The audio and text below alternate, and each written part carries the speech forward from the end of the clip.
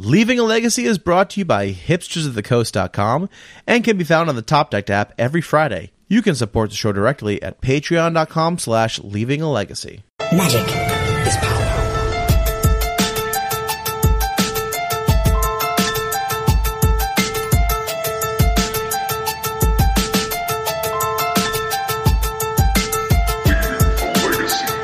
Hello, everyone, and welcome back to another awesome episode of the Leaving a Legacy podcast. I'm your host, Jerry Me. Unfortunately, Pat is being dragged through the mud on the Pop Warner fields. The kids rebelled. They overthrew the coach, and they tied him to one of those pushing dummy things that football players use. He's actually kind of like standing in like a scarecrow now, just being used as sports equipment. So no Pat this week. It's okay. After we record, I'm gonna go let him go, and we'll have him back next week. But that's okay, because I have an awesome guest on the cast tonight. I have Mr. Robert Wilson is joining us. How are you doing, man? Hey, Pat. Hey, Pat. Hope you're having fun in there. As the tied to that goalpost on me or whatever. Good recovery. Good recovery. Yeah. Hey, Jerry, man. How you doing? Excellent. Thanks for coming on the cast, man. It's great to have you on. And of course, we wanted to have you on to talk about the Buffalo Chicken Dip Legacy Tournament. I feel like there should be like fireworks and marching bands going off every time you say that. Justin, put that in. Yeah. Pew, pew, pew. Where's the rap horn when we need it? Yeah, exactly. But yeah, you guys just had an awesome event. About 50 people turned out, which I think up till now is the largest paper event that we've seen yet. So this is a great kind of first look at the meta. That's how it's shaping up. We got some other paper events coming up soon. So if you're coming to either the LA Yellow Open or some of the other events that are kicking off in the next couple of weeks, you definitely want to take a look at these lists, because definitely some spice in here. But I'm getting ahead of myself. Robert, why don't you just kind of let everyone know, who you are and kind of what your history with Legacy is? Yeah, sure. So I'm Robert Wilson. My wife and son and I live in Columbus, Ohio. I'm a corporate and tax lawyer, and I started Buffalo Chicken Dip Legacy here in Columbus. I started playing Magic, and I think Ice Age was the first set that I remember coming out. Mm-hmm. So I played for a long time, and then, through middle school and part of high school, played, all through the Urza Saga, the Stronghold, the Tempest blocks, and Mask. And then I think right before Onslaught came out, I just kind of got out of it, went to college, and, took a break, as some people do. And then after my wife and I got married, I kind of just jumped back in, played a little Standard. It wasn't for me. Modern was fine. But I wanted to play some of the cards I remember from, as a kid. I wanted to play Duels. I wanted to play Force of Will, and, found Legacy and just been jamming ever since. So awesome. That's sick. And yeah, so the Buffalo Chicken Dip Legacy event, it's been going for a while. This was the fifth one, correct? Right. I think the first one was in 2019. Yep. And we started before that. I mean, there were a couple things before we even got the trophy and kind of got official. I mean, it kind of started because our local Legacy weeklies were on Thursdays, and, just kind of as Legacy is, most of us were older and, had kids or responsibilities or whatever. And Thursday night just kind of, for whatever reason, stopped working for people. And we were kind of starting to trail off, and, we started looking to do it Friday, but shops were busy because Arena hadn't killed Standard and Draft yet. So, Modern was firing, and then people just didn't have a place for us. So I told people, it's like, look, come to my house. We'll just have F&M at my house. And be like, whatever. I was like, well, order pizza and I'll make Buffalo Chicken Dip. People are like, oh. So that's where the name came from. Yeah. I was always wondering. where it comes awesome. from. Yeah, and my buffalo chicken dip is as good as advertised. It brings all the boys to the card table, as they say. It does. It really, because like Magic events, sometimes the biggest problem is I need to eat and I'm starving, but I have like 5 minutes or whatever, and this just kind of solves that problem. That's the number one lesson I learned from college. You know, that's what my $200,000 worth of tuition went to, is teaching me the lesson that nothing gets people to come to an event like free food. Yeah. I mean, and I put all of the money, like I don't make money off of these events. I've lost money and spent money out of pocket for them to like get started, but I put everything back in, you know, for the food, for the judges, for the prizes. And, you know, it's really all about building a community, and that's like people have got that. And that's, I think, why it's been so successful is, you know, there's just this great vibe around it and this great community of players who aren't assholes. And, you know, it's serious enough that people are playing for real and there's good prizes. And, you know, we just kind of getting more and more people from farther and farther away. Yeah, and I got to applaud you for that, because, you know, with the Leaving Legacy Open, Pat and I, we basically just kind of promote it and, you know, do the casting for it. You know, Gaming Etc., the store, they're the ones who actually run the tournament and put a ton of work in. And I see the stuff they do to put on a successful event, and Gaming Etc., we would not be able to have these opens without them and have them bearing, you know, the organization, handling the money, setting a prize pool, hiring judges. Pat and I, we basically just show up, set up some cameras and start talking. So I definitely applaud you, because I've seen the amount of work it goes into running an event, and man, it is a lot. I don't think players realize just how much it actually takes to run a successful event.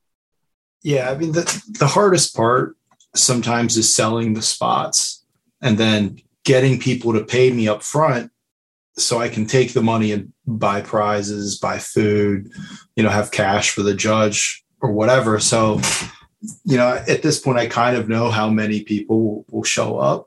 Mm-hmm. And I just kind of, you know, do a budget, you know, talk to some local vendors like, hey, here are some cards players want, some legacy staples. And, you know, I can kind of budget out the money that way. And then once people click, you know, start paying me, which some people you kind of have to shake down, I can buy cards. So I tell you, I'm going to sell your spot if someone wants it, if you don't pay me. Like I got to get money and I got to buy these cards. And most people understand that. It really hasn't been a problem. So, you know, I appreciate everyone paying promptly.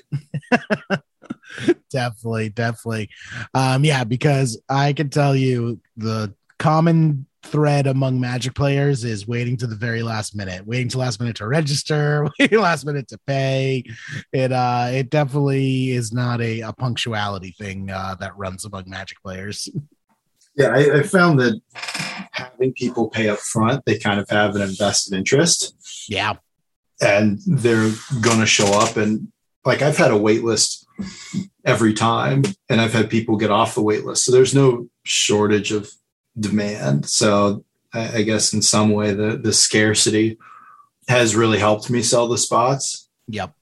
So that's kind of been nice as well. Yeah. And it's tough because, I mean, you put up, you know, however much your prize pool is, and you like us, you know, that's why we say it's a 5K for the open, because we don't want to, you know, promise a 10K and then have like 20 people show up. You know, it's a big investment from stores, and, you know, having to announce the prize pool a month in advance when people don't sign up until the day before the event, you know, that's a month of sweating that the stores go through. Yeah. Yeah.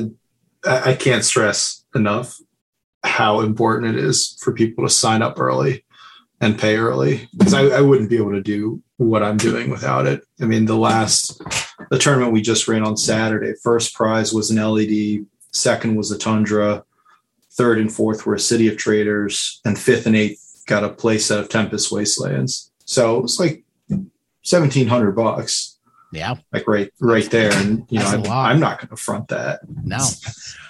Also, I find it hilarious that LEDs are the top spot over dual lands. Like for the longest time, that never would have been the case, but that's the world we live in. LED, king of the pile.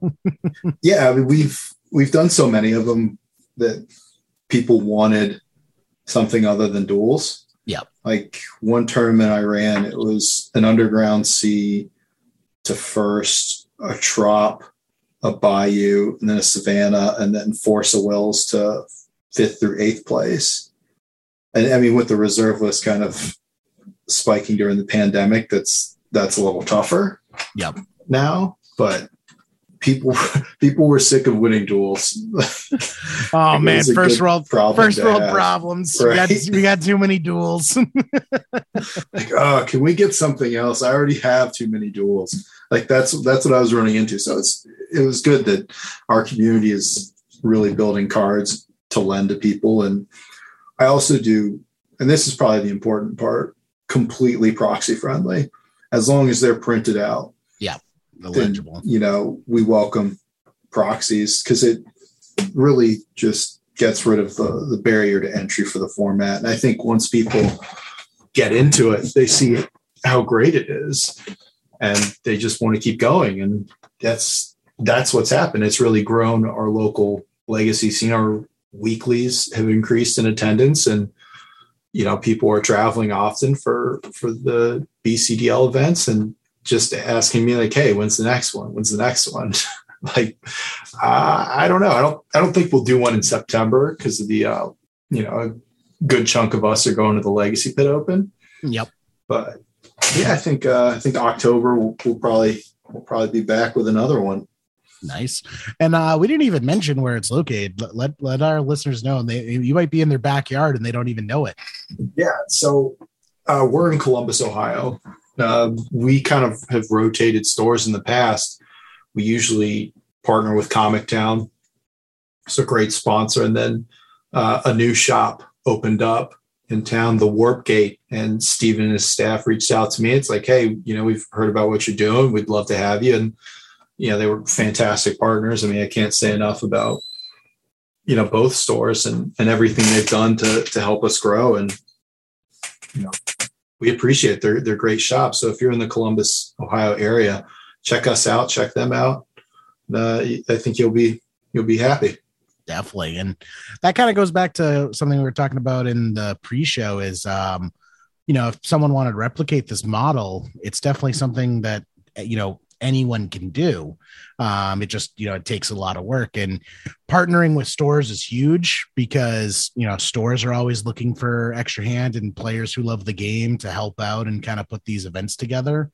I think it goes a long way if you kind of if you are looking for more legacy in your area and you maybe want to start something up like this, start talking to your local LGS and, you might be pleasantly surprised with the responses that you get. Yeah. I mean, we were doing this out of my house and it just kept growing and growing. And I think it's something people could easily do. I mean, there's no special secret sauce to what I did. I mean, I just happened to steal the name from the dip. Maybe there is. The buffalo dip is the secret sauce. Yeah.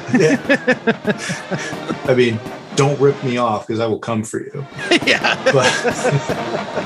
But this is, find whatever is the personality of your group. And, it's all about the gathering. And I think we've kind of all noticed that with the pandemic is how important that aspect is to the game and just getting with your friends and jamming games and having fun. And, that's really what it's all about. I mean, I just take the money up front, see how much I can spend on prizes, what the market is, and do it and hold a little back for some food. I mean, it's not rocket science here. I mean, now that we're at the point where we have a local L2 that judges our events, and I pay him because pay your judges and pay them in cash. Yeah. Don't be an asshole. Pay them. Definitely. So, yeah, people will take care of the rest. I mean, if you put a good product out there and you really care, and people will come. And that's how we first heard about you guys, because you don't really advertise it at all, but we heard it just through word of mouth through the community. Yeah, we're the most the most known unknown. Yeah, I think when you first had it, like we reached out to you, it's like, hey, do you want us to like promote it? You're like, not really. We're still kind of like we're like running out of space, so like we're just good. I'm like, oh, okay, well that's cool too. Yeah, I mean, like I didn't know what I was doing when I started this. Yep. A couple years ago, so I was trying to crawl before I walked. Yep. And now, like after 5 of these, I figured it out. And this past one, we set up coverage to record it, and I'm going to go back and do commentary with some of the players, and then we're going to put out a video on demand so people can kind of check us out and see some good legacy action to get ready for the Legacy Pit Open and next LAL, because it will all still be relevant then. And then hopefully in the future we'll have live coverage. So we're just taking an incremental approach, and it's really worked out and helped us deliver like a good consistent product instead of trying to do too much too once and just fall on our face. Because that's what I was worried about, that it would suck and people are like, Rob, you're an asshole, like just stop. just quit. Oh man, not at all. Yeah, the Buffalo Chicken Dip Legacy event, some of the best talked about events that I hear from people, so you definitely kind of figured it out and did it right. So I appreciate that, and I certainly appreciate everyone that has really helped me along the way, but we can scoop them in later. Excellent. Well, that's good. Kind of giving people the background on the history event. Let's talk about the modern day, what just happened event. Let's take a look at some deck lists, because you got a spicy top 8 and an even spicier top 16. Coming in first place, we have Josh Shields with blue white red Monkey Still. So not quite blue-red Delver, guys. I know that's what everyone thinks is going to win every single event from now until the end of time. People are already calling for banning the monkey, even though I still don't think it's that good. And we do have a little bit more spice, a little bit more interaction with this kind of Patriot standstill list that looks really cool. Let's kind of talk about it. You were there firsthand, so I'll turn it over to you. Yeah, so this is kind of a take on the recent Monkey Ragavan Saga list, and it's kind of evolved. I think Max Gilmore has put out some more tuned lists, but this is kind of in that vein of the first iteration that has the 3 stifle and 2 standstill. So if you haven't seen the deck, the plan is lock them out with standstill, or really punish them for playing into it, and then rely on Urza Saga to just bring the beats and force them to give you that card advantage. And then the stifles and the 1-drops, the Ragavans, help provide early pressure. Then you have a couple Murktide regions to really clean up. But Josh took an approach that was pretty cool that I hadn't seen, and he's got some tech that I think is worth mentioning. The Crucible of Worlds won him several games. And that was, like, in the past, you had seen a True Name in that slot, but you'd see him just loop Urza Sagas or Wastelands. Yeah. And eventually it's just going to get you. And then the Grim Lavamancers, especially against the creature decks, just machine gunning everything down. Yeah. So it was some great tech on Josh's part. Especially it makes such good sense in a standstill list too, because a lot of times standstill matches come down to just land go, where both players are just staring at each other, just dropping lands. Neither one wants to break the standstill, and having that Crucible really make sure that you make that land drop every single turn. You're never missing the land drop, and potentially allowing your opponent to snowball, because typically when I see standstill players lose after resolving a standstill, it's because their opponent can just out-muscle them from the top of their deck. Either they get more action, or they're able to make their land drops more often, causing the standstill player to go to discard. And then they're just able to get some advantage that even though they're drawing 3 with standstill, they were able to eke in enough value fighting under the standstill that it doesn't hurt as much. Yeah, and you've got the Retrofitter Foundries to put pressure on them. And I mean, there's just kind of an eventuality, between the sagas, the Foundry, and the Crucible that really forces people's hand. And, Prismatic Ending has been a great card for extra removal in the format. So you have 3 of those and 4 plows to really clean up anything early and kind of put you in a position to set yourself up for the mid to late game. Yeah. I mean, Prismatic Ending, I think, is pretty safe to say is kind of achieved format staple status. We thought it was going to be pretty good in spoilers. We thought it might be like a one of, or maybe people run it to the sideboard, but nope, it is good enough. We're seeing, people run 3-4 copies in their lists and, not even batting an eyelash. So Prismatic Ending, definitely one of the strongest additions to White in, a couple of years, I want to say, because White hasn't had that many, good cards printed for Legacy. Maybe before, but COVID kind of just blurred it all together. So maybe that was within the last year or so. Yeah, I think it's pretty safe to say black is now the worst color in Legacy. Yeah, right. I don't know, Dothy Voidwalker might have something to say about that. I don't know if we're going to see any in this top 8, but I've been seeing Dothy Voidwalker put in some work. So carrying black on its back. Let's take a look at this second place list, because we got Roger Sykes running Mono Red Painter, and a spicy list at that. We got 4 Goblin Welder, 2 Imperial Recruiter, a Sundering Titan. I just got to say, Goblin Welder Sundering Titan is one of my favorite things to do in Cube. Even better if you can pull it off in competitive Legacy.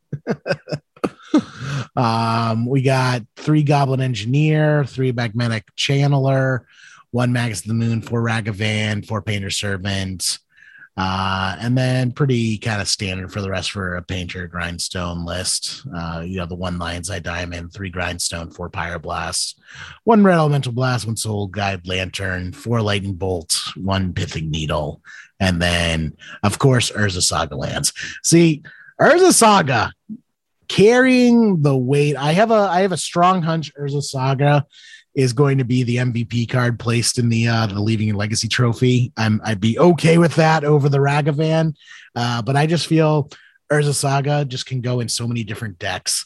We see it in the blue, white, red monkey still, and then we go to basically a completely different deck, yet still being propped up on the pillar of Urza Saga. Yeah, I did want. So Roger also plays online as Roger Steady. I know he's top 8 some challenges and put up pretty good numbers. I mean, this is his baby. This is what he always plays.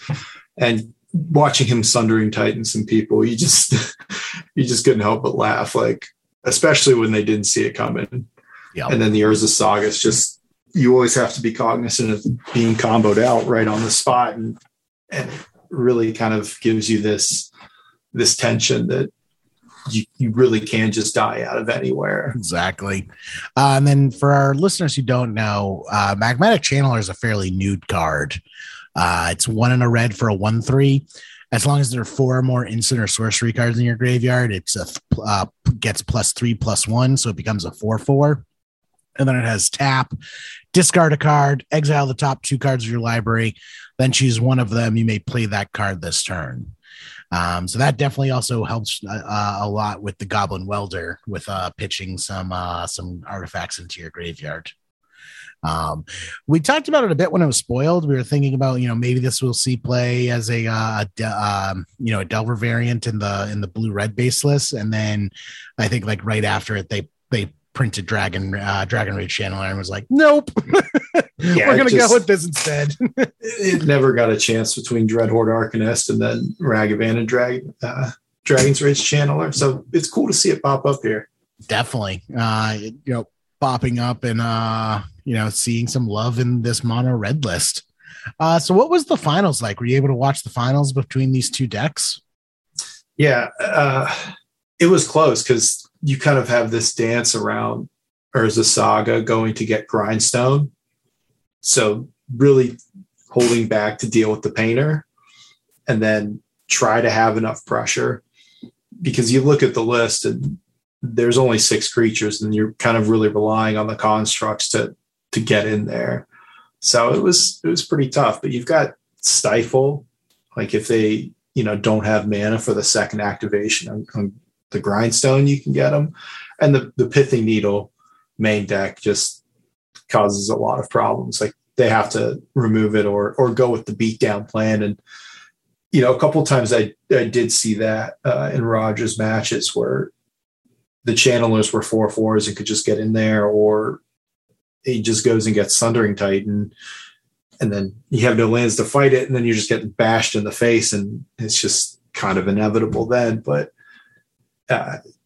just between all the counter magic and the tempo, I mean, Josh had a good game plan and was able to execute. Yeah. Can definitely see. Definitely would have been an interesting match. I can't wait for the video to come out on that one. That definitely looks like it'd be a lot of fun. Yeah, my plan is to have Josh do commentary with me on that and kind of get his perspective and what he was thinking during that. Sick. Can't wait. Let's take a look at the third place list. Zach Allen coming in third place with Bant Stoneblade. I guess it's also Snowblade. We can call it Snowblade. It's around the snow basics. But it's a nice list here. We were talking about it in the pre-show a little bit. You like some additions that he made to the deck. But we got 4 Stoneforge, 2 Endurance, 3 Uro, 4 Brainstorm, 4 Ponder, full 4 Prismatic Endings, and 4 Swords to Plowshares. This man hates his creatures. He wants to gobble those creatures up and send them packing. 2 Life from the Loam, 1 Jitte, 1 Force of Negation, which I find that interesting that there's only 1 of them, but I guess it is a pretty tight list. 2 Teferi, 2 Jace the Mind Sculptor, 4 Force of Will, 1 Kaldra Complete, no Batterskull. Kaldra Complete taking the Batterskull spot. What is this? And then going in pretty standard list for the mana base, except one interesting note is the Singleton Wasteland that he is running. Spicy one of Wasteland. Yeah, so the Wasteland looks odd, and then you remember there's 2 Life from the Loam in the list. Yes, exactly. And you can loop it. Yeah, and that's kind of what Zach was able to do a few times, like in these long games, because the problem that you run into with the Bant control list is how do I kill someone? And Stoneforge Mystic with Kaldra Complete can actually kill people now. So it's just kind of this indestructible exiling death machine that, it's a fast clock. And that's the problem he was trying to solve, was how do I actually kill people without going to time? It's scary. I've been finding myself multiple times where I'm playing against these Stoneforge decks, and what used to be like an easy win is not anymore, because like I'll maybe show and tell in an Emrakul or a Grizzlebrand, and they'll put in a Kaldra Complete, or they'll already have a Kaldra Complete off a Stoneforge Mystic from earlier. And in the past, if that was a Batterskull, I was like, okay, block your Batterskull. That's fine. On my turn, I swing in and kill you. Now I don't have that option, because if I block that Kaldra Complete, my Emrakul or my Grizzlebrand goes bye-bye, and then I eventually lose the game. And if my life total is low enough already, which it oftentimes is in these kind of mid-range, but still has a threat with the Uros and the Endurances, I end up losing the game because of it. Blocking isn't an option anymore. And even if you do chump block, because it has first strike, you don't even get rid of the Kaldra Complete. You're just buying yourself a turn. Yeah. Zach also put 2 Court of Grace in the sideboard for the kind of lands and other control mirrors. And it just seemed kind of like, and then you see people just get hosed by this card. You can't take the Monarch because Uro and Endurance are just standing there. And then you have to deal with a bunch of Angel tokens bashing your face. And so this deck has real ways to kill you. And I think those are some great tech by Zach. And I think he was working with Brian Koval on this. So, props to them. Looks like a ton of fun. This kind of deck is right up my alley. I used to be an Esper boy back in the day. I loved me some Esper Stoneblade mid-range Grindfest. And even though this is subbing out the black for some green, it's definitely very reminiscent of the style deck, which I love. It's just this to me is kind of like Magic as Richard Garfield intended it, just kind of like mid-range decks throwing haymakers at each other, just slugging it out. All the action happening on turn like 3, 4, and 5. That's some good old-fashioned Magic to me. Mm-hmm. Let's take a look at our fourth place list here. We got Amin Ebadi. Amin Abadi. I'm sorry, Amin. I am terrible. But running Yorion Death and Taxes. Best part about Yorion is it lets you just cram a whole bunch of good stuff into your deck.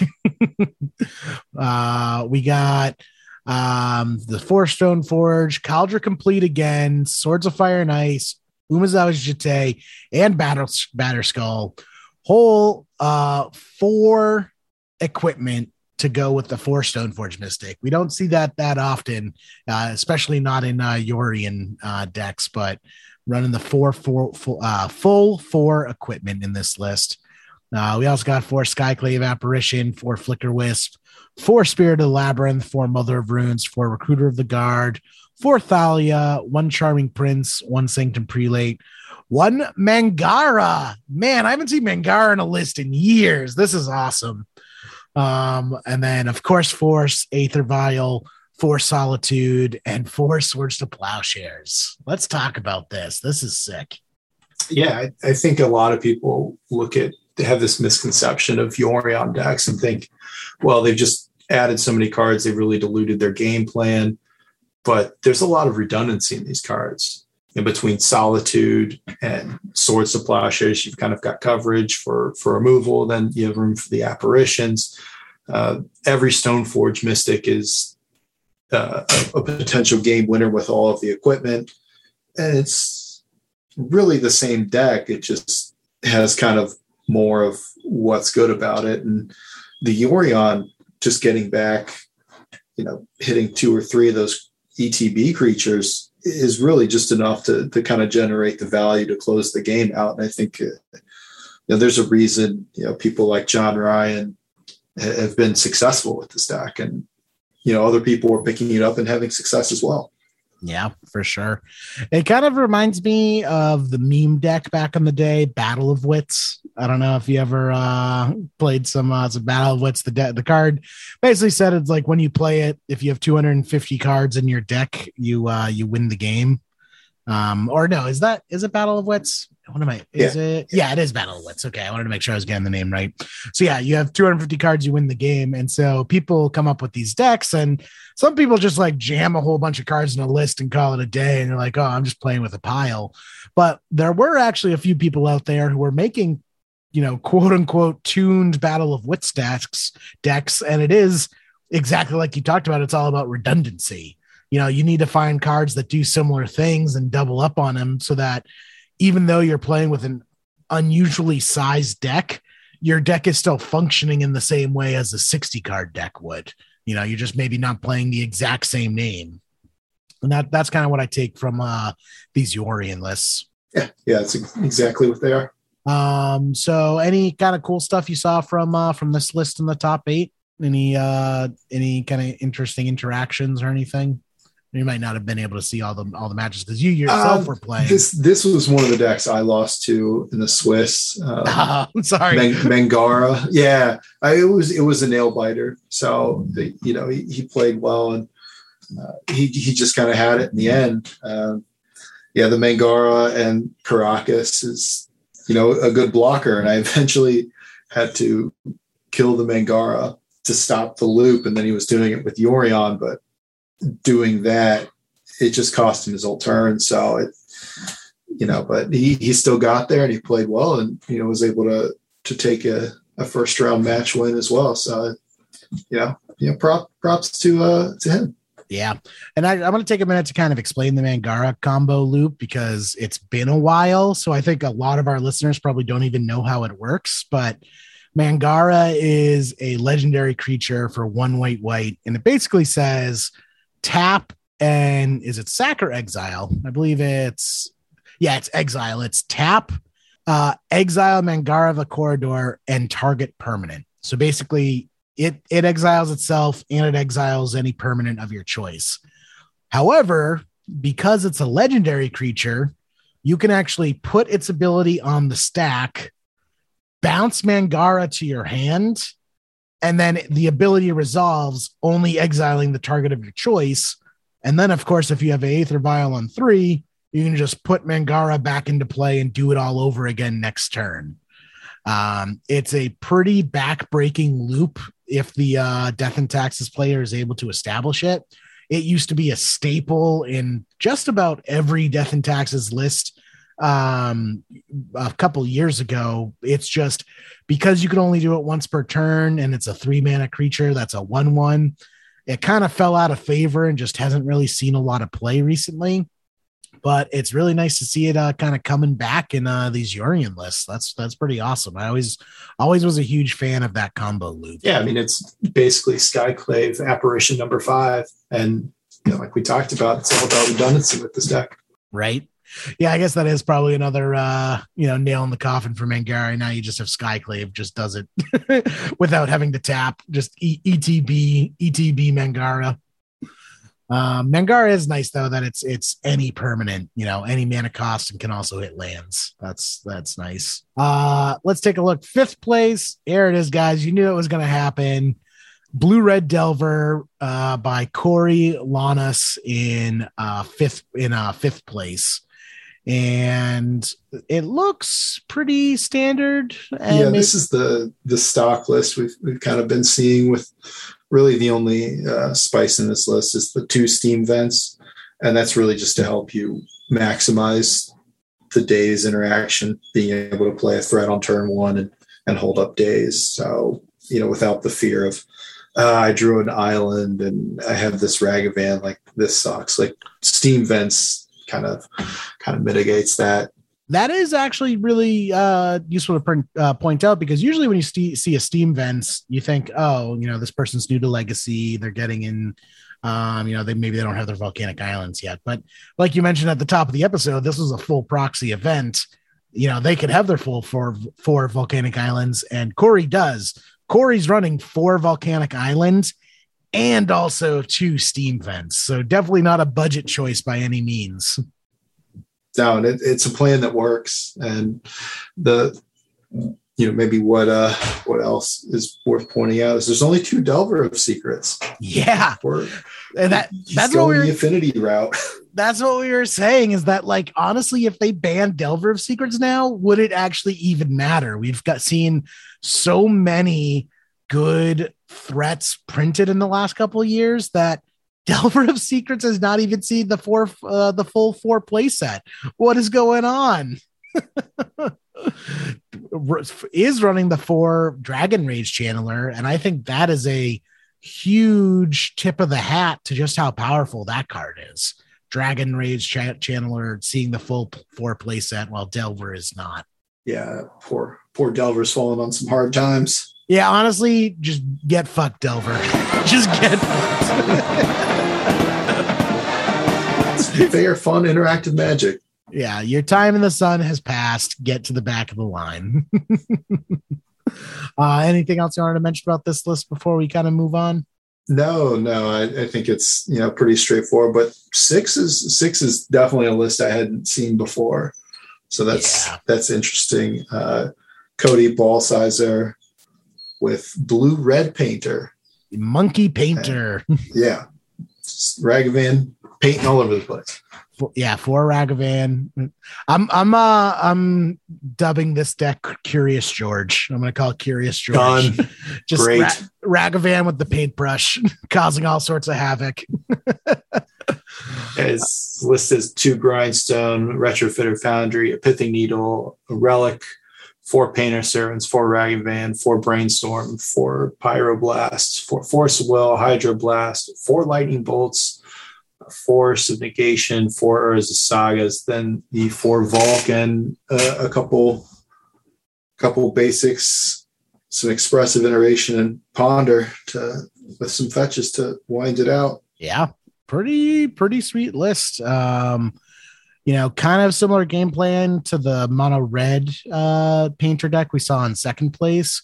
But this one adding blue, I feel lets Cody kind of assemble the combo a bit more, reliably, plus having the Force of Will backup, not as reliant on Pyroblasts to be, the soul protection. Plus the ability to add Expressive Iteration. Expressive Iteration is another card that we have seen put up a ton of work in the format lately. Yeah, I mean, this deck has this cool function where you can almost present the blue-red Delver list that we just talked about in fifth, and then really pivot to Painter. You could just get someone, you out of nowhere, just play the Urza Saga. Maybe they think it's like, oh, okay, this is probably the Ragavan standstill list. And then you play Painter, and Saga goes and gets your Grindstone in the dead. So you can, it's got some good pivot in it. For sure. It's almost like it feels like the first place list and the second place list had a baby, and that's the fifth place list. Yeah, I mean, cool on them for really taking an idea and trying to innovate with it. Right. Or I'm sorry, sixth place list. But yeah, that is pretty sweet. How do you feel like, let's take a kind of sidebar for a second. So far, we have seen a ton of Urza Saga, a ton of Ragavan, a ton of Expressive Iteration, a ton of Prismatic Ending. How do you feel MH2 hit the format, and do you think it was good for the format? I think overall the power level was high amongst the cards, but it's even across all cards. Yes. Right. Like they're all like an 8, right, or like a 7, but they're all along that line. So there's nothing so broken that it's just the thing you have to be doing. There's just a lot of good stuff. Yep. And it fits into a lot of different things. And we're probably going to get to the point where it starts homogenizing decks, and maybe that's a concern. That's exact, because that's what I see when I see this blue-red painter, is I see the homogenization happening where it's almost like you're homogenizing and then you just get this kind of like Frankenstein, which is kind of Cody's deck is what it looks like to me. It's like he's just taking, all right, this is the best thing here, and this is the best thing here, and this is the best thing here, and I'm going to smush it all together into this list. I mean, it worked. Yeah. And it worked. But yeah, I agree with that. Modern Horizons 1 had a bunch of 8s, and then it also had a couple 10s, namely Wrenn and 6. And that, I feel like the 10s are really what gets, the format into trouble. And yeah, I agree with your assessment that we got a bunch of 8s, which are fun and cool to play with and powerful, but I really don't think we have any 10s. And I'm defining a 10 as something that, needs to be banned. I don't really see anything out of MH2 that needs to be banned. I just maybe see some things that I could see myself getting sick of playing against this after a while. Yeah. And I think that to me has been kind of the general consensus from the tournament I ran this past week, and then the one I ran last month, is we're really starting to see that. And I think we're going to really see it even more heading into the next couple big paper events we got coming up. Yeah. Cause also the more competitive the event, the more you start to see this, you see less people playing their pet decks. Cause like if you go to an FNM, you're going to see all pet decks. People are just going to play the thing that they love to play and they love to play with. And so you don't really see the cutthroat. And then as you start ramping up the prize pool and ramping up the competitiveness, that's when you start kind of getting into those super boring, blue-red Delver and 8 of the top 8 slots. Yeah, you look through the list, and Ragavan Urza Saga Shell is kind of half of this top 8. Yep. That you see. So I don't think it's an issue now, but I think it's something people are going to have their eye on. Yeah, it is also deceptive though, because you're right. It is really very much the Ragavan Urza Saga shell, but the variations on it are so different. We see painter shells, we see blue-red shells, we see mid-range standstill shells, where they're all kind of working on the same like power combo, but they're doing it in such different ways that at first glance they look like completely different decks. And then when you get under the hood, you realize that they have a lot more similarities than differences. Yeah, oh, for sure. And I think it does open up, spots in the meta for some decks to really take advantage of it. Like, we see lands in 7th place, and Randy Lentz, this player here, also top 8 of the last event with lands, and he lost in the finals. So yeah. There's definitely spots to punish these decks playing these small creatures like Ragavan and Dragon Rage Channeler. And, could we see Punishing Fire make a comeback? Maybe. That's what I wanted to bring up. So Randy Lentz's 7th place list, running the Punishing Fire, which is, something that we saw fell out of favor with lands players for quite a while. Like it was, it wasn't unusual to see Punishing Fire get cut from lists left and right for, I want to say probably like a year and a half. I don't know. Time has no meaning since COVID. It all blurred together, but it has definitely been a while since Punishing Fire was making the cut in the lands decks. And basically ever since Ragavan got printed, it came back with a passion.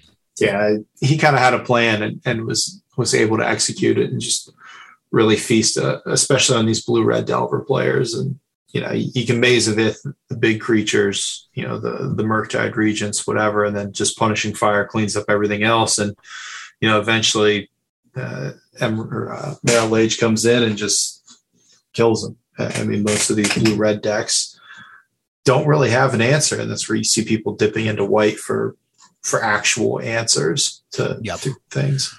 Just run down the list real quick. Randy's running 2 Elvish Reclaimer, 4 Mox Diamond, 3 Punishing Fire, 4 Life in the Loam, 4 Crop Rotation, 4 Exploration, 2 Sylvan Library, 3 Valakut Exploration, 1 Tabernacle, 1 Misty, 1 Forest, 1 Blast Zone, 1 Glacial Chasm, 4 Grove of the Burn Willows, 2 Taiga, 1 Caracas, 1 Ghost Quarter, 1 Field of the Dead, 4 Wasteland, 1 Bajuka Bog, 1 Yamavaya Cradle of Growth, which that's an addition to lands as well. Actually, I guess it's kind of a little old at this point, but definitely a welcome addition to lands. They used to be running. I'm blanking on the name, but it's like when it's in your graveyard, lands you control can tap for green and white. Oh yeah, okay. They were running that, and Yamavaya's kind of taken that spot in the list. 2 Maze of Ith, 1 Nurturing Peatland, 4 Thespian Stage, 3 Dark Depths, 1 Verdant Catacomb, 3 Rashadan Port. Fairly stock, I want to say. Nothing jumps out at me too much in this list as far as kind of what we've been seeing out of lands, other than, of course, Punishing Fire making a comeback since Ragavan was printed. Anything else you wanted to kind of mention about this list?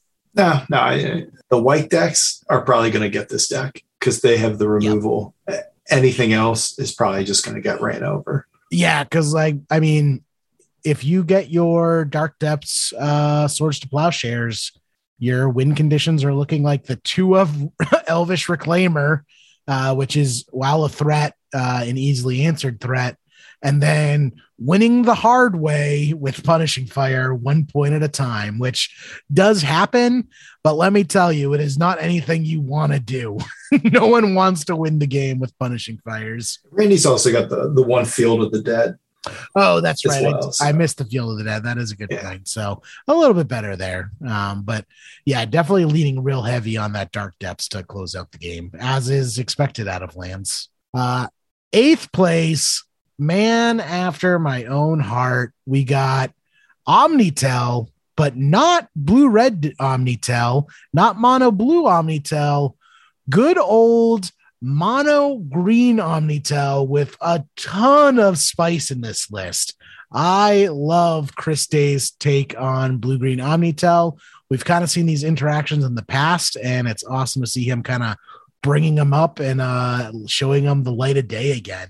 Man, this list is wild. Well, so I'm just going to run through it. So 4 tropical island, 4 Emrakul, 1 Grizzlebrand, 4 Ponder, 4 Show and Tell, 1 snow-covered island, 1 snow-covered forest, 2 Scalding Tarn, one Soul Guide Lantern, which immediately I'm like, huh? What's going on there in Omnitel? For those who don't know, Soul Guide Lantern is kind of a telltale sign that you're going to be running into some Urza Saga down the line. 4 Dress Down, 2 Omniscience, 4 Misty Rainforest, 2 Wooded Foothills, 1 Sylvan Library, 4 Mosswort Bridge, 1 Pithing Needle, 4 Force of Will, 4 Brainstorm, 4 Phyrexian Dreadnought, 3 Urza Saga, 4 Elvish Reclaimer, 1 Wasteland. What is this list? This is crazy. Yeah, this guy's innovating. He's he's out there. I mean, the Dress Down Stifle or Dreadnought, you kind of have to respect. Yeah. So he's got that, and yeah, there's just so many pivot points in this deck, and you got Plan A, you got Plan B, and you got Plan C. He's got Plan Q.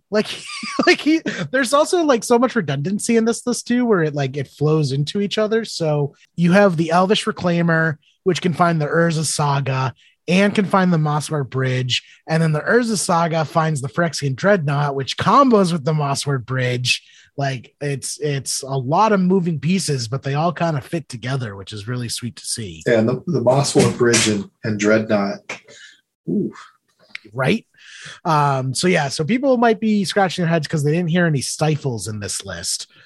Dress Down taking the spot of Stifle to combo with Phyrexian Dreadnought, but you're probably not winning with Phyrexian Dreadnought not all that often.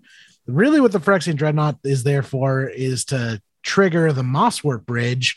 Mosswort Bridge is a land that when it comes into play, you look at the, top 4? Top 10? Hideaway's top 4. Hideaway top 4. So you look at the top 4 of your deck, you grab Emrakul, because you probably put it there with Brainstorm. Emrakul gets Hideaway with Mosswort Bridge, and then you play Phyrexian Dreadnought.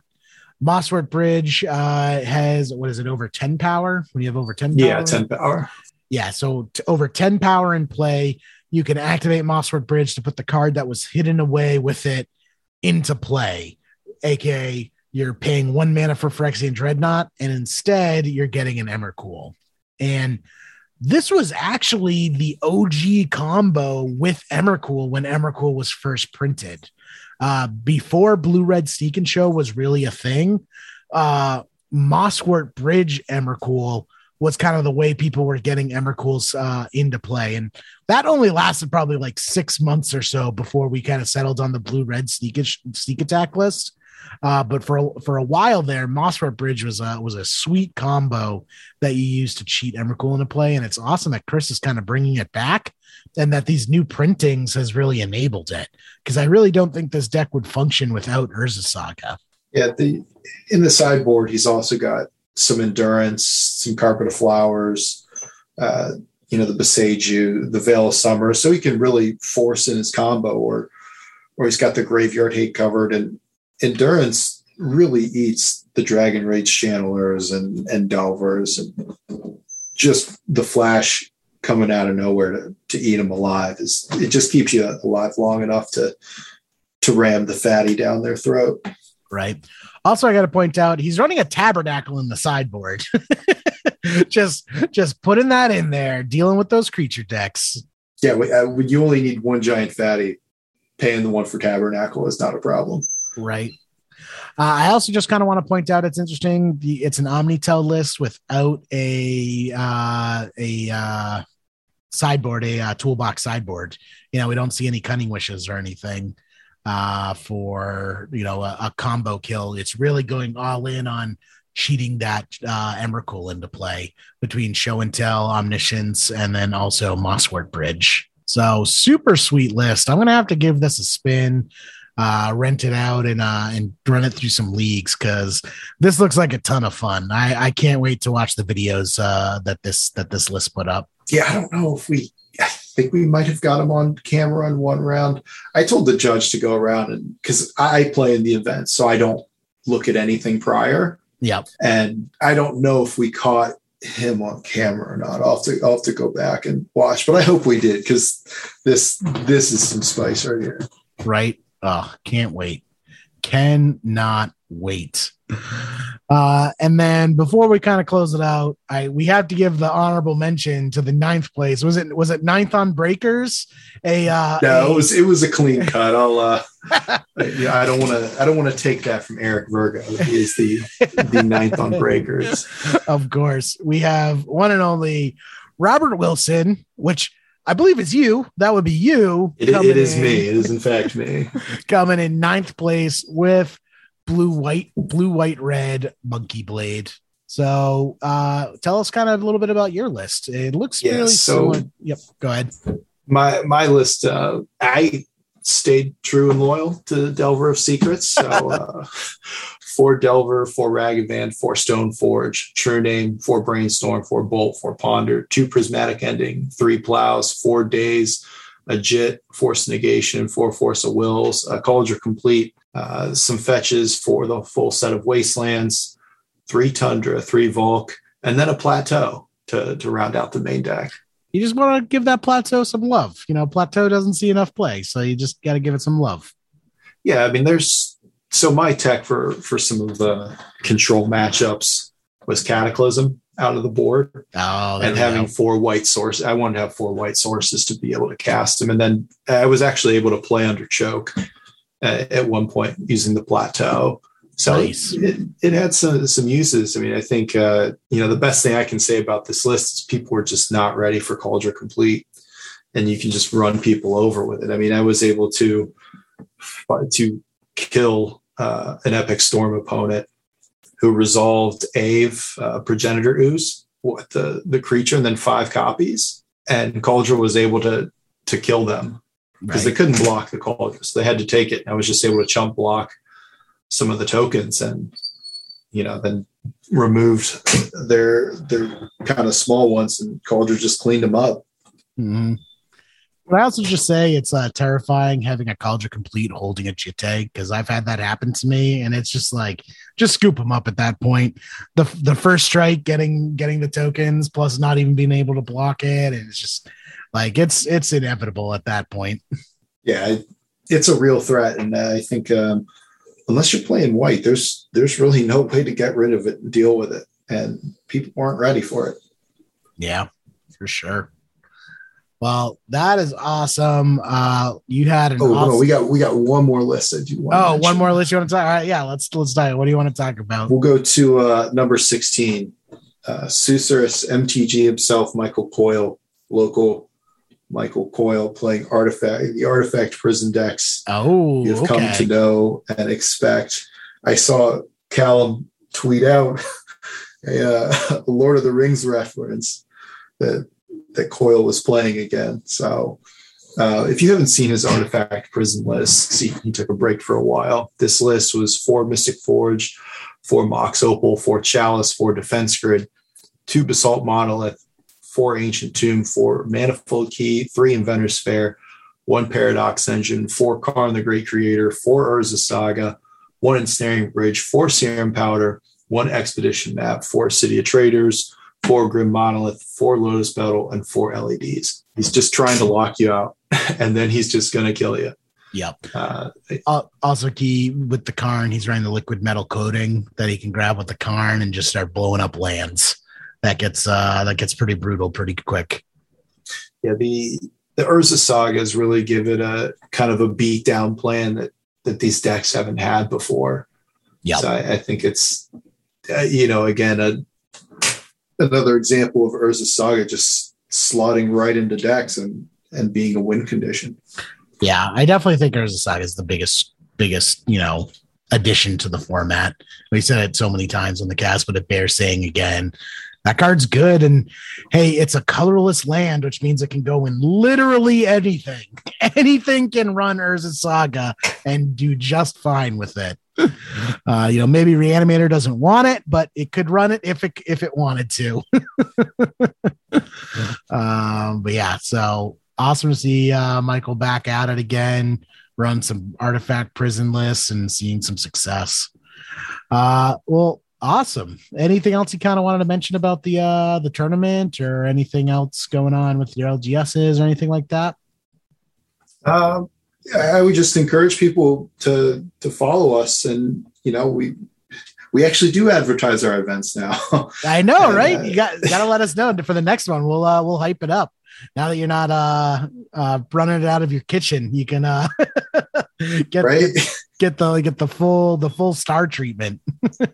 I think the biggest thing people come to play for is getting their name on the trophy. So if you haven't seen it, oh yeah, that's right, because you do like a Stanley Cup style trophy, which is awesome. Right?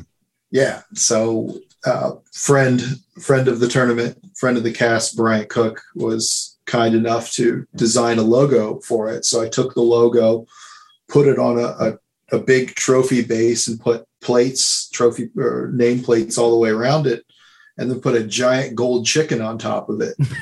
And I'll tweet the picture out on it. And yeah, we just put everyone's name on the trophy, their deck, and the month they won it. It's really kind of a badge of pride to have your name on the giant gold chicken. And my hope is that at some point we start to get like 3 or 4 bases on this thing, and it just becomes this unwielding Stanley Cup-esque thing. That's really the ultimate goal of this whole thing. Right. Just the most absurd trophy ever. When I saw the trophy, I absolutely loved that. I thought that was the hallmark of the event, and really gives the event some awesome character, which I love. I really hope to make it to one myself one of these days. Ohio's not too far away.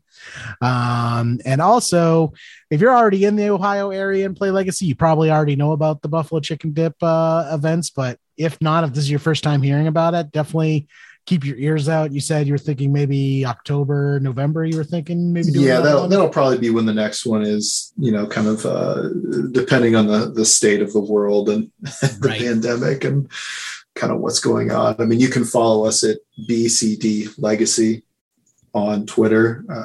You can follow me, Robert_H_Wilson, as well on Twitter, or find us on Facebook under Buffalo Chicken Dip Legacy.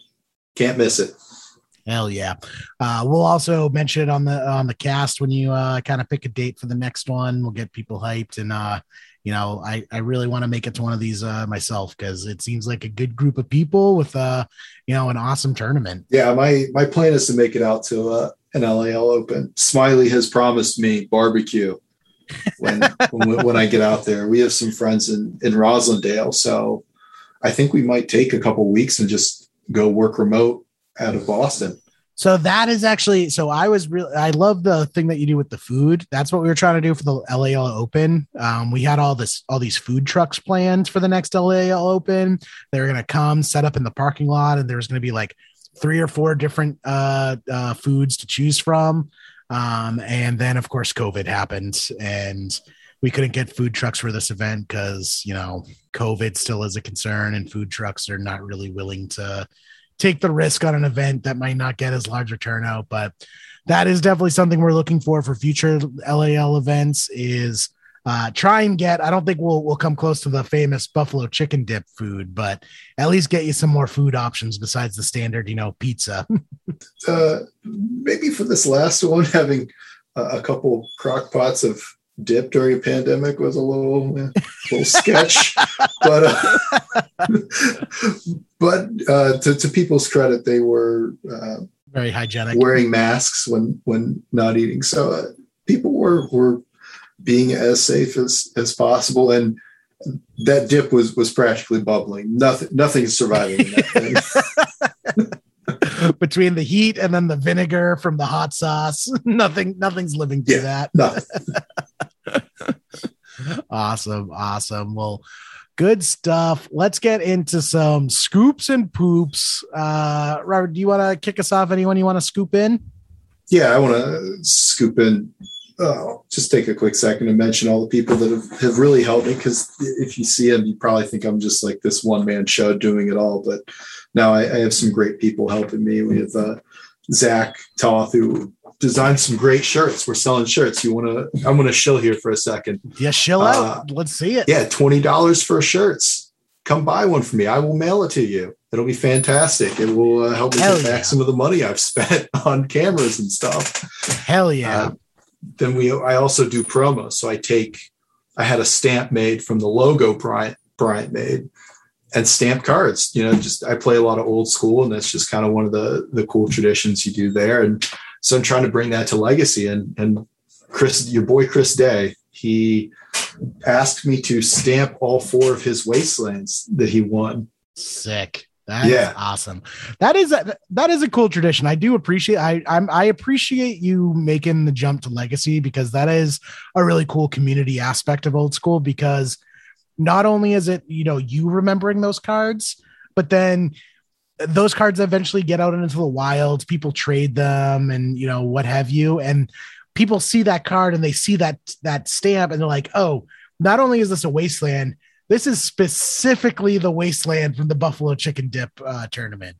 And it just kind of really shows the history of the format and the history of the community that I love. Yeah. If I've told people, if I ever win, I'm stamping whatever card it is. I don't care. Underground C, LED, done, stamp, sign it up. As it should be. Cards are meant to be played.